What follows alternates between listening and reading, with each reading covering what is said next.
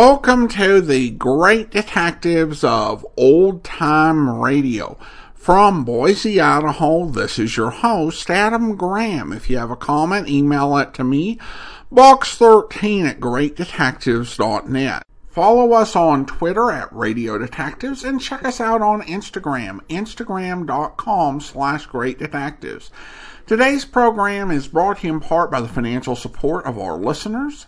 You can support the show on a one-time basis, support.greatdetectives.net, and you can also become one of our ongoing Patreon supporters for as little as $2 per month.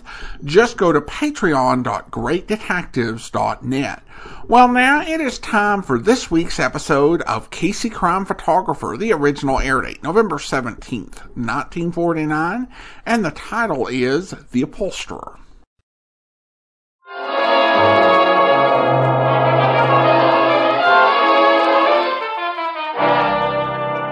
Good evening. This is Ken Roberts inviting you to listen to another adventure of Casey, crime photographer. Ace cameraman who covers the crime news of a great city. Our adventure for tonight, The Upholsterer.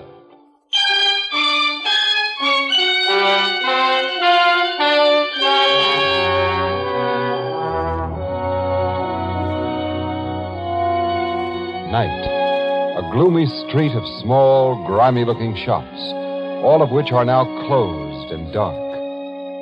In front of one of them... Goldblatt! Goldblatt! This is Perucci. Is everything all right with you? Goldblatt! Hey, what are you doing, Perucci? Why are you trying to wake up old man Goldblatt? Is that your business? And what is a small boy like you, Joey, doing out so late? Late? It's only 10:30. Anyway, the old lady ain't home from work yet. Joey, maybe you should go find for me a policeman. You want a cop? I think so. What for? Because... Policeman is coming. That's Carmody, the big flatfoot. Officer Carmody! Officer! Yeah? Come here. Come here quick, please. Something wrong, Perucci? I don't know. A couple of minutes ago, Officer Carmody, I hear what sounds like gunshots. Gunshots, huh? Gee. Where'd you hear them? I was just going to bed behind my shop next door. Suddenly, from the other side of my wall, from Goldblatt's place, I hear boom, boom. Then I hear what sounds like something heavy falling to the floor. Door's locked tight. I call him. He don't answer. Hey, maybe the old guy shot himself, Carmody. Or maybe he's been murdered. Hey, kick the glass out of the door, Carmody. Pipe down, kid. Perucci, isn't there a window at the rear of Goldblatt's store in the room where he sleeps? See, but he's got iron bars on it, so nobody can get in. You'll have to kick the glass out, Carmody. I hate to disappoint your destruction-loving little soul, kid, but I'm not going to do any expensive glass smashing. Then how are you going to get in? Well, there's a transom above the door here, just big enough for a runt like you to climb through. Me? Goldblatt keeps that transom nailed shut. He told me. Now, we'll see. I'll boost you up, kid, and you try it. Okay. Give me the lift. All right. Here you go.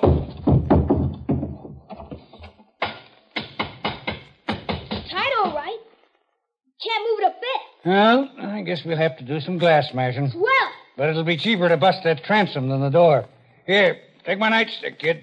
you going to let me smash it? I can't reach it, and you can from my shoulders. I'll bust it for good. That did it. All right, now I want you to climb through, but knock out all the glass so you won't get hurt. Okay. I won't hurt myself. I'll crawl through now. All I want you to do is drop down and unlock the door. Hey, flash your light through the door glass for me so I won't be in the dark. Okay. Joey, I see a big chair lying on its side just inside the door. Don't skin your legs on it when you drop. I'll keep an eye on that chair, Perucci. All set to go. Made it swell. Now you have to move that chair out of the way so you can get at the locks. I'm doing it. Now.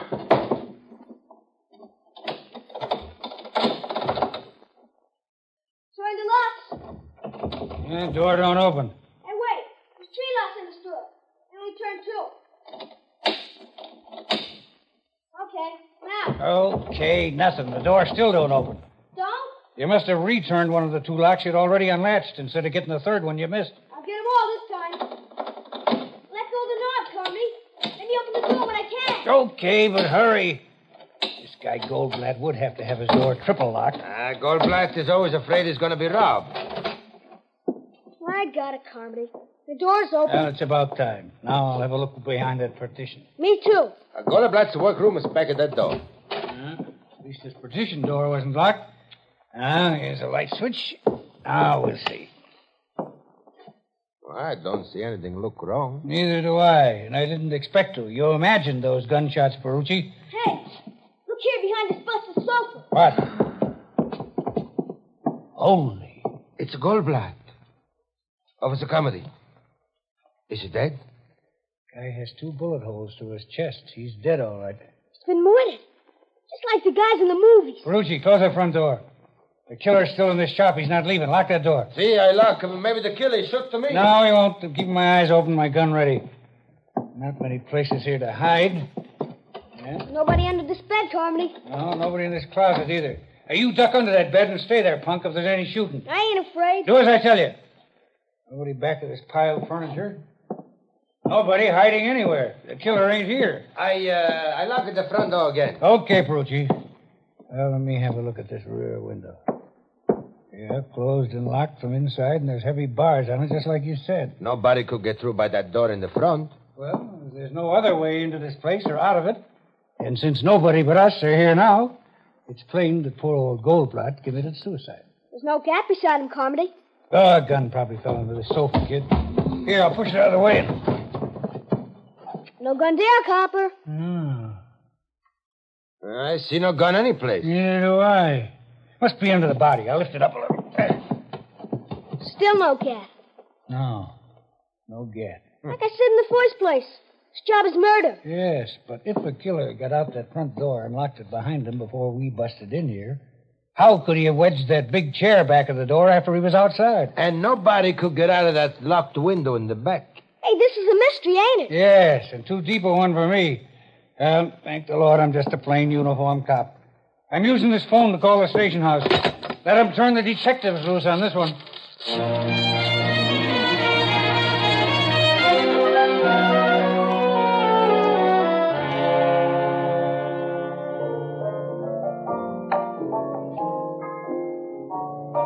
The homicide dicks weren't able to find any gun in that upholsterer's joint, huh, Casey? No, Ethelbert. They practically tore the place apart looking for one. So. But when the medical examiner got there, he said Goldblatt couldn't have committed suicide anyway. Well, if the guy was murdered, how did the killer get out of the place? Well, Captain Logan and his men are having a sweet time trying to figure that. Yeah, they're going nuts, too. Miss Williams and I just came from headquarters where we talked with Logan and also the kid and the shoemaker and the cop who found the body. They all tell a straight story? Well, it sounded straight to me, yeah. This has all the, earmarks of a very baffling mystery. You and Miss Williams ain't been to the scene of the crime yet, huh? No, we weren't working when it was reported last night. But we're assigned to it now. Let's go to the Goldblatt shop and have a look-see, Casey. Okay, Annie. Yeah, Logan said he'd be down there about now. Maybe I can help the poor guy crack the case, huh? How you hate yourself. I? Why, Annie, how can anyone have anything but affection for a charming character like me?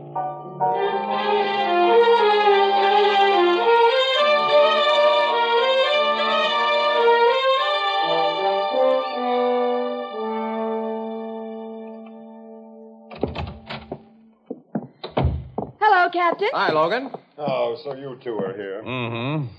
So, this is the scene of the impossible Goldblatt murder. Wait till you size up the joint, wise guy. Oh.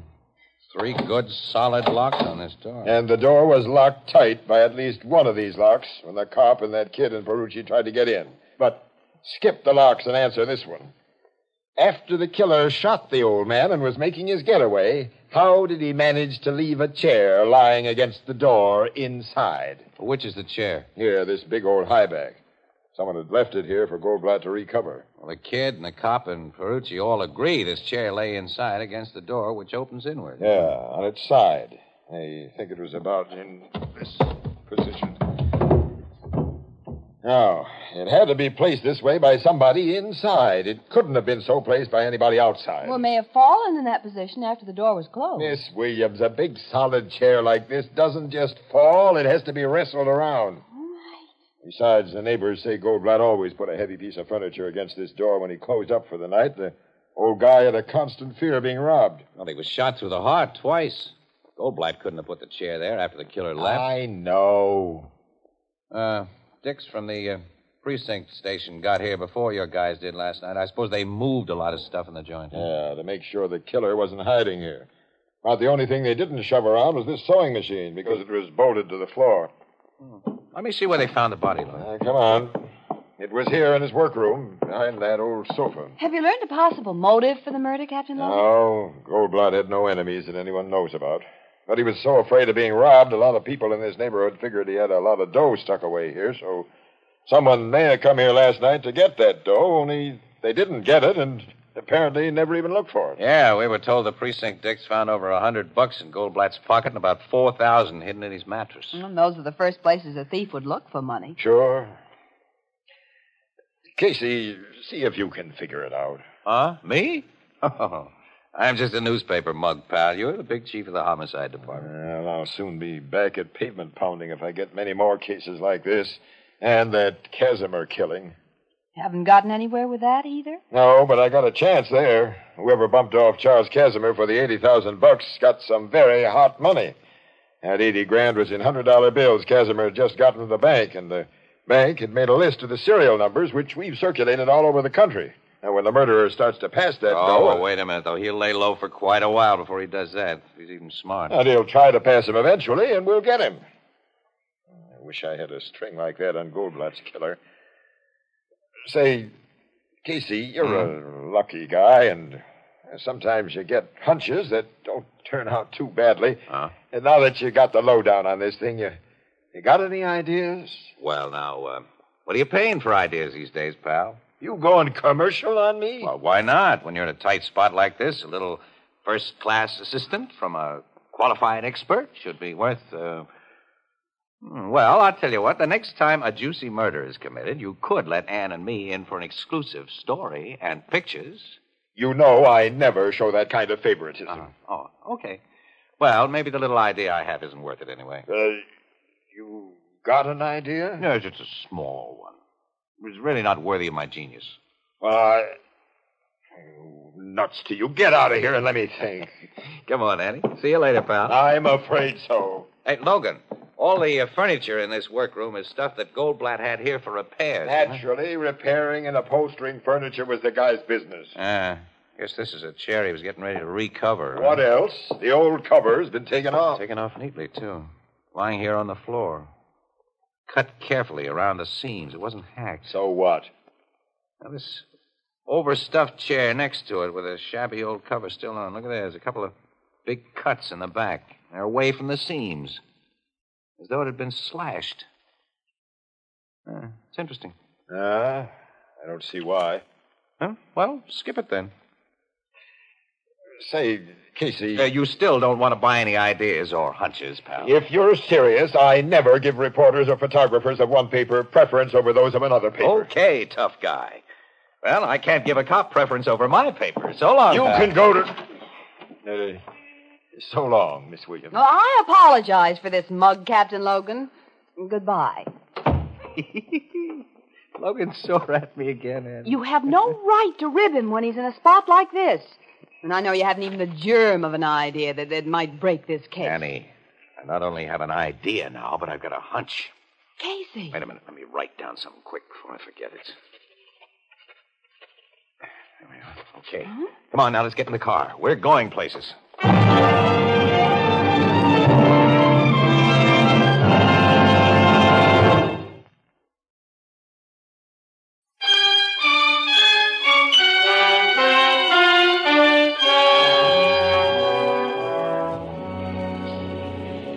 Where are we going, Casey? Not very far, Annie. Oh, will you please tell me? Okay. All right, now.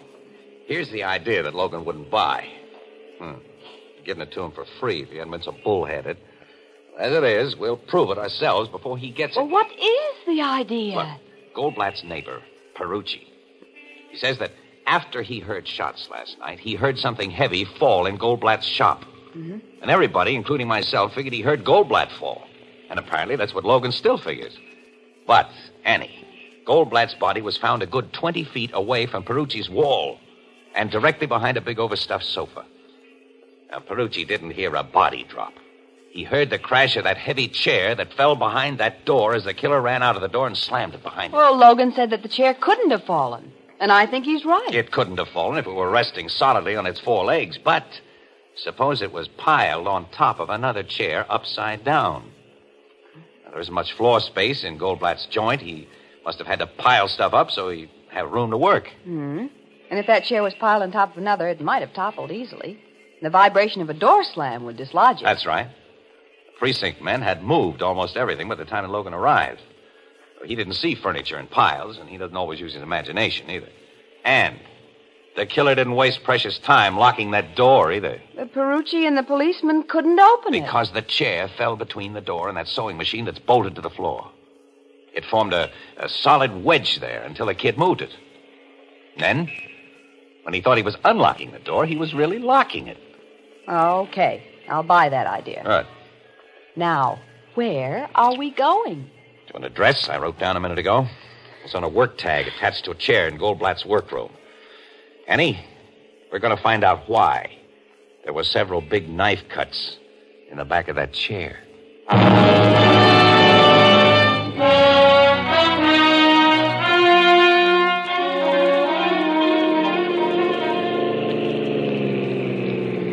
Yeah, there's the address, Annie. It's across the street there. Furnished room to let sign in the window.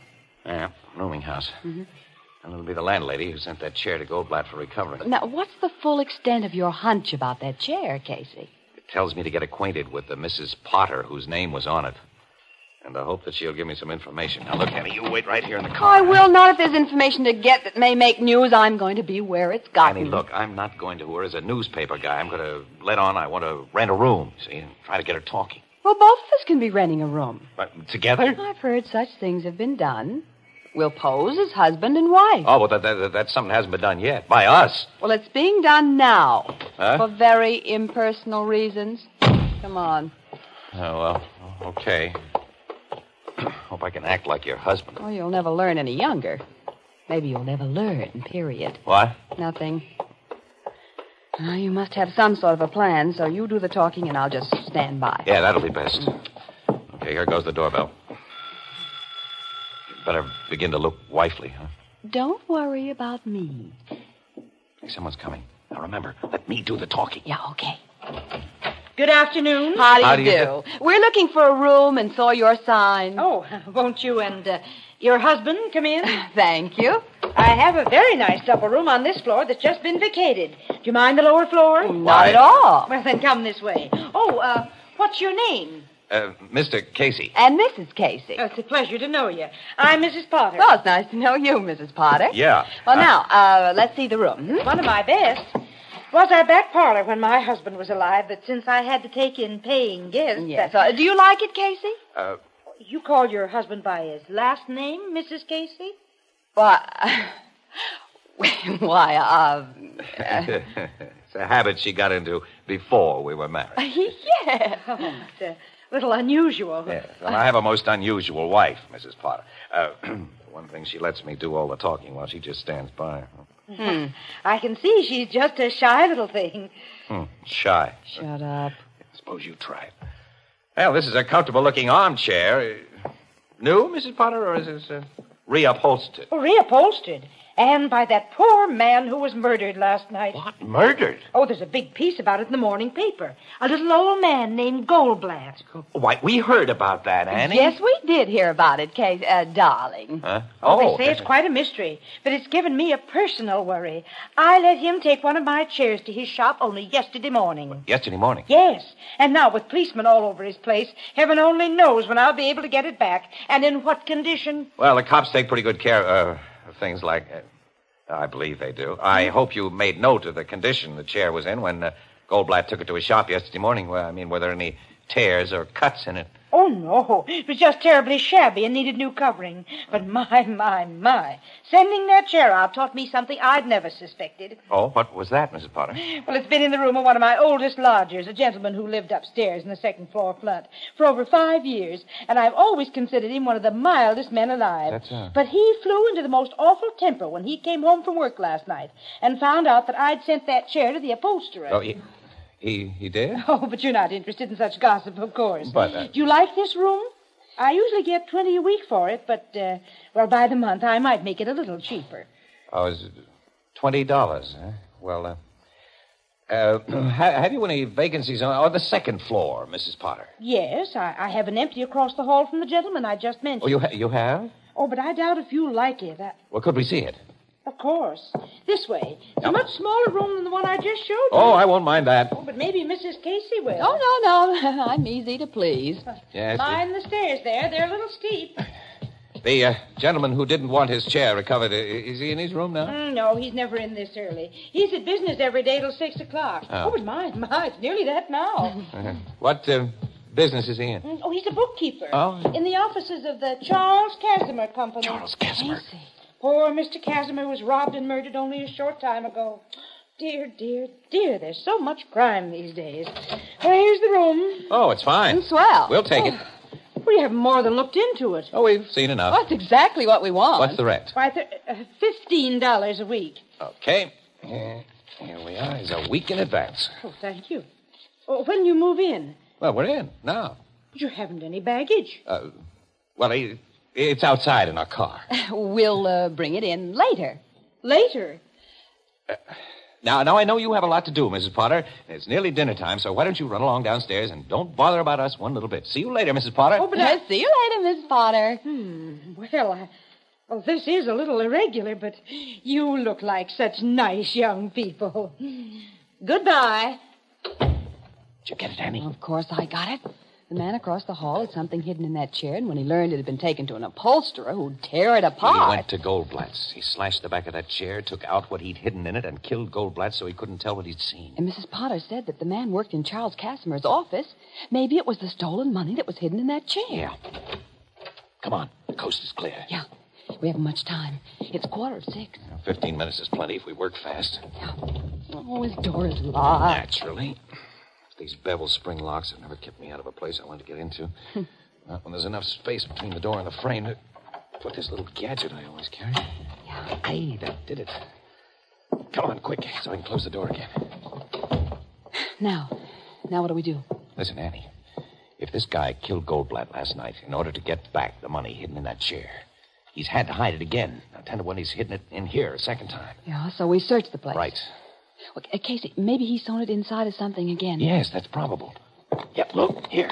There's a sewing kit on the dresser. There's a needle stuck in the lid. It's threaded with a piece of dark blue thread. Well, that means he was sewing on something blue. Yeah, there's nothing blue in the room. Well, we haven't looked in the clothes closet. Maybe there's something in there that's... Then I'll open the doors. Don't scream, young woman. And if either of you moves, I shoot. Well, this is quite a surprise. It was very fortunate that I came home earlier than my usual time today. Well, we wouldn't call it fortunate. Back over to that wall. What do you think you're going to do? There's only one thing I can do to protect myself. Kill you. I have a car parked outside, and I can make my getaway. And there's something I'm taking along.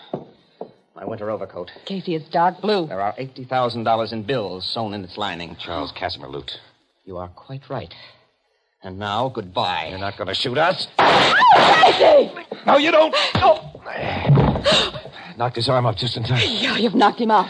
I'll see that he stays out, too. Annie, run down and get my camera from the car, will you? We get exclusive pictures and a story without any deal from our pal, Logan.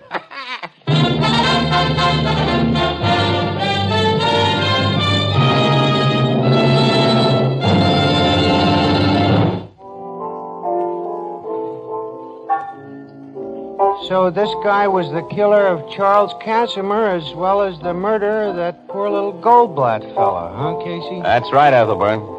The Casimir job was his first crime. See, he worked in Casimir's office, and he learned about the $80,000 withdrawal that his boss was making. And he got a greedy impulse. And he never had a chance to spend a nickel of the dough he did 2 murders for. Like I always say, to coin a phrase, crime does not pay. That's right. Well, it pays Captain Logan. He's been congratulated by the commissioner for solving the Goldblatt and Casimir jobs and told that he's now right in line for an inspectorship. How did Captain Logan get the credit? Oh, hey, he deserved it. Yeah, that guy's a swell cop. Just because a pair of newspaper stiffs like Miss Williams and I run into a little luck. Our Mr. Casey, whom I sometimes like, Ethelbert, called Logan in to make an exclusive arrest of the killer. What do you and Casey get out of the deal? An exclusive story, plus pictures. Casey got a bullet hole through the sleeve of his best coat when the killer shot at him. Well, I never liked that coat. And I've got a blasted reputation with Mrs. Potter. She's found out that I'm not really Mrs. Casey. This is the United States Armed Forces Radio Service, the voice of information and education.